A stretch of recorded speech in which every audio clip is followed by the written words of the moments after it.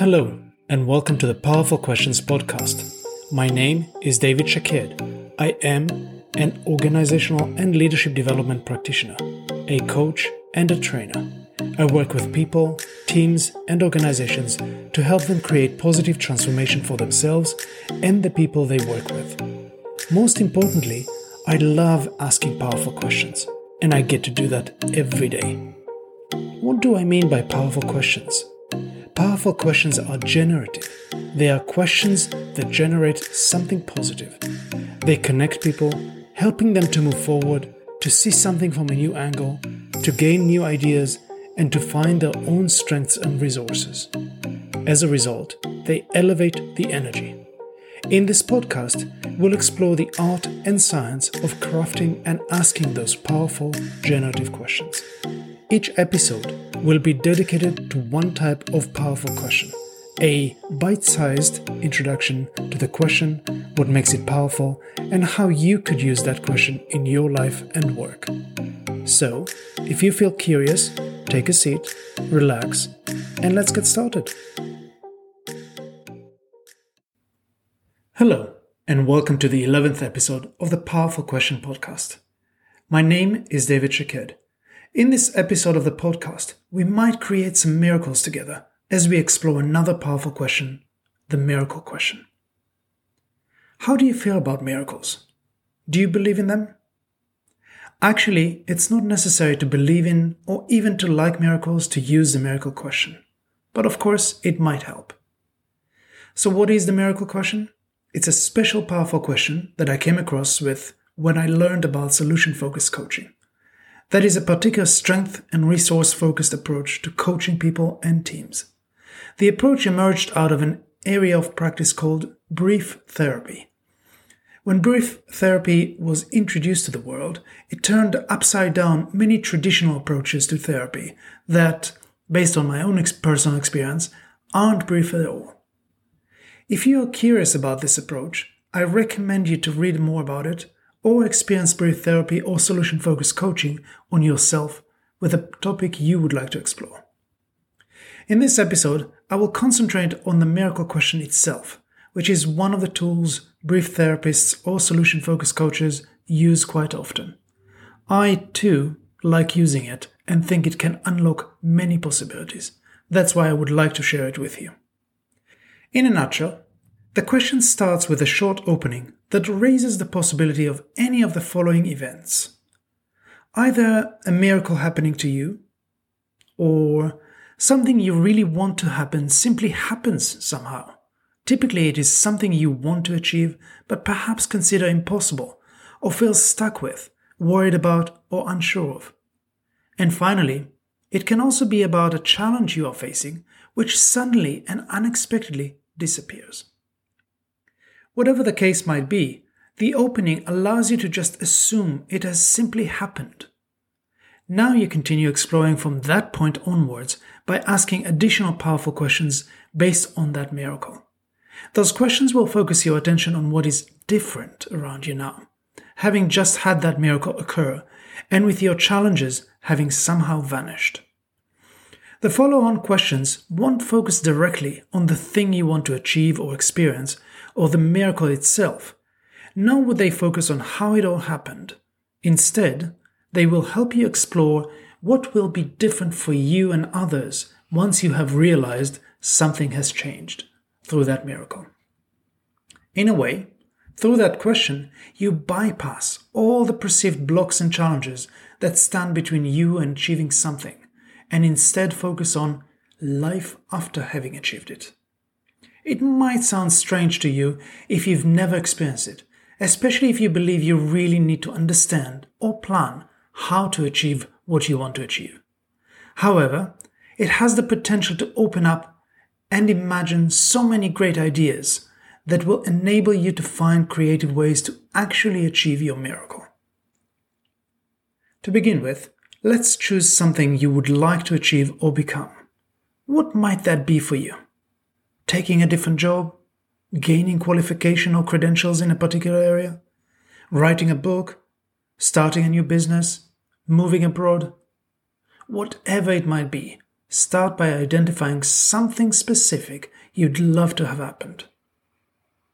Let me give you a few seconds to think about something real and tangible you would like to achieve.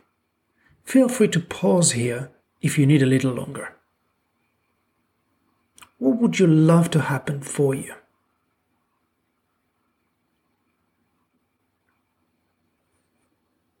Once we express something we want to achieve, many of us go down a path of immediately identifying all the real or perceived barriers to achieving it. We are simply used to justifying why it might not be possible to achieve what we want. Instead, I invite you to suspend that urge for a few minutes and follow me on a different path, the path of miracles. For example, suppose that you would really like to be able to write a book, but so far have not been able to find the time, inspiration, or focus to get started. Or maybe you've started, but are struggling to continue writing that book and are experiencing what is called a writer's block. One way of posing the miracle question in that case would be, imagine you went to bed tonight and fell into deep and relaxed sleep. While you are asleep, the fairy godmother comes to visit. She knows you hope to write a book, so she taps you gently on your shoulder with her magic wand. Suddenly, a miracle happens. The book you were hoping to write one day is published, just like that, with the touch of her magic wand. However, as you are asleep, you don't know all of that has just happened. When you wake up in the morning, you still don't know what exactly happened overnight, but you know deep down and can sense that something is different. What is noticeably different straight away for you as you open your eyes? What are the first signs or clues you notice that tells you something has changed? What else is different? What do you notice next? Who else around you might notice that something is different about you? What do they notice? Etc. The follow-on questions are totally focused on the difference the miracle has made to you and to others around you if relevant. What you focus on are the details of what has changed and what is better now as a result of this miracle. By the way, the parts of the question focusing on you being asleep and the fairy godmother visiting are entirely optional. You could easily omit either and simply declare with conviction that a miracle suddenly happened. Alternatively, you could be creative and come up with another scenario. For example, while walking down the street, you come across Aladdin's magic lamp. As you pick it up and rub it, the genie comes out and in no time makes all your challenges disappear. It might also be a situation where you have traveled in time to the point in the future when you have achieved what you were hoping to achieve. Whatever your imagination comes up with, the point is to focus on what happens right afterwards. As another example, I once created a magical extra day in the week for someone who was struggling with not having time to work on their project. And with that extra 8th day, I asked them what would be different then. You might wonder, why focus on what happens after the miracle and not on your challenges or on how to actually achieve what you would like to achieve? Firstly, it helps you relax and regain a sense of lightness and possibility rather than stuckness. Secondly, focusing on life after the miracle has happened helps you take a step away from a problem stance to a solution stance.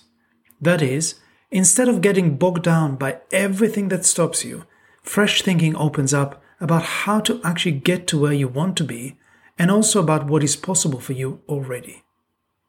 You can use this question to enable yourself to get unblocked, but it is particularly powerful when you use it to help others get unstuck. If you're using it with others, let me share a few tips with you. Firstly, before I start, I sometimes qualify the question by saying to the other person that I'm going to use an unusual question. I find that when I say that, the person I'm talking to becomes curious and is more willing to play with me. Secondly, it is important to pace yourself as you ask the question. Slow down. Breathe. Allow time and space to stretch. And let the miracle scenario unfold gently. It would help the person you are posing this question to enter a more reflective state of mind. Thirdly, pay attention to the answers you are getting. If need be, gently direct the other person to talking about what is different with the miracle having just occurred. Connect your probing question to help them gain clarity about that difference, how they will notice that, who else might notice the difference, and what might be better because of it. When you do that, you help them enter into a solution-building mindset. For example, if they mention a particular challenge they struggled with before having gone, help them find what is now present instead of what has gone. Knowing what is present after the miracle is much more helpful than noticing what has disappeared. It is possible that while they are responding to you, they might go back to one of the challenges or blocks they had perceived earlier on, or they may even raise a new challenge. In that case, help them to reframe it by reminding them that the fairy godmother has already taken care of all these challenges for them, or that the challenge has long gone. And another, even better possibility is that the person you have posed this question to might start to mention some exceptions. In solution-focused coaching, exceptions are brief moments or unique situations when the challenge we normally have doesn't actually occur, or still happens, but not with the same intensity. For example, if the person you are taking through the miracle question wanted to change their job, but was struggling with selling themselves and their qualities in interviews, they might suddenly mention that they found it easier to do so in one specific interview. Noticing those exceptions give them some clues about what could help them in the future. It's as if the supposed miracle had actually happened to some degree before. This, in turn, provides a treasure trove of possibilities for future job interviews if we probe further. And finally, it is very possible that the person you have asked this question of becomes aware of new ideas and possibilities they had not thought about before because they were stuck in a very different mindset. Most importantly, whatever you do, do not be tempted to offer solutions or to tell the other person what should or could be different when the miracle happens. As an inquirer asking this question, you are simply creating time, space, and awareness for the other person to do all the thinking for themselves. So, now that we have gone through this exploration of the miracle question, what feels different to you? What possibilities to use this question have emerged for you? What are you looking forward to when you first try it out with someone? What is now different about miracles for you? Before I leave you to create new miracles in your life and with others, let me throw in a special bonus, another little question that can create miracles. It is called the incisive question, and I learned about it when I read the book Time to Think by Nancy Kline. In her book, Nancy Kline focuses on how to create what she calls a thinking environment for another individual or for a group of people. The incisive question is proposed as a way to overcome certain blocks that are typically based on an assumption we or others are making. There are similarities between the miracle question and the incisive question. That's why I chose to bring it into this episode. While the incisive question is different and perhaps simpler than the miracle question, it too focuses on what would be different when the challenge you or others are facing is somehow removed. With the incisive question, we first focus on removing the limiting assumption and exploring what would be different, how we would be different, and what we would do differently. I use it occasionally, especially when I notice or suspect that someone is holding on to a limiting assumption that prevents them from pursuing something they otherwise would like to. For example, if you want to learn a new hobby but are struggling to find the time, there is a chance that many assumptions you have made in the past and are no longer aware of are driving the choices you make about your time or what you perceive to be impossible. An incisive question in that case could be, suppose you had some free time to pursue a new hobby, what would you do? Or, if you knew how to free up some time for a new hobby, what would you do? The incisive question simply helps you jump the hurdles you are facing and begin to imagine what you would do differently. The impact this question would typically have is raised energy levels, with new ideas being generated about what you could do to find the time, and along the way either make you aware of some of the assumptions you've been making about how to spend your time, or even help you bust through those assumptions. You see, we simply need to be transported somehow beyond our perceived challenges and blocks to be able to think about how to actually overcome them.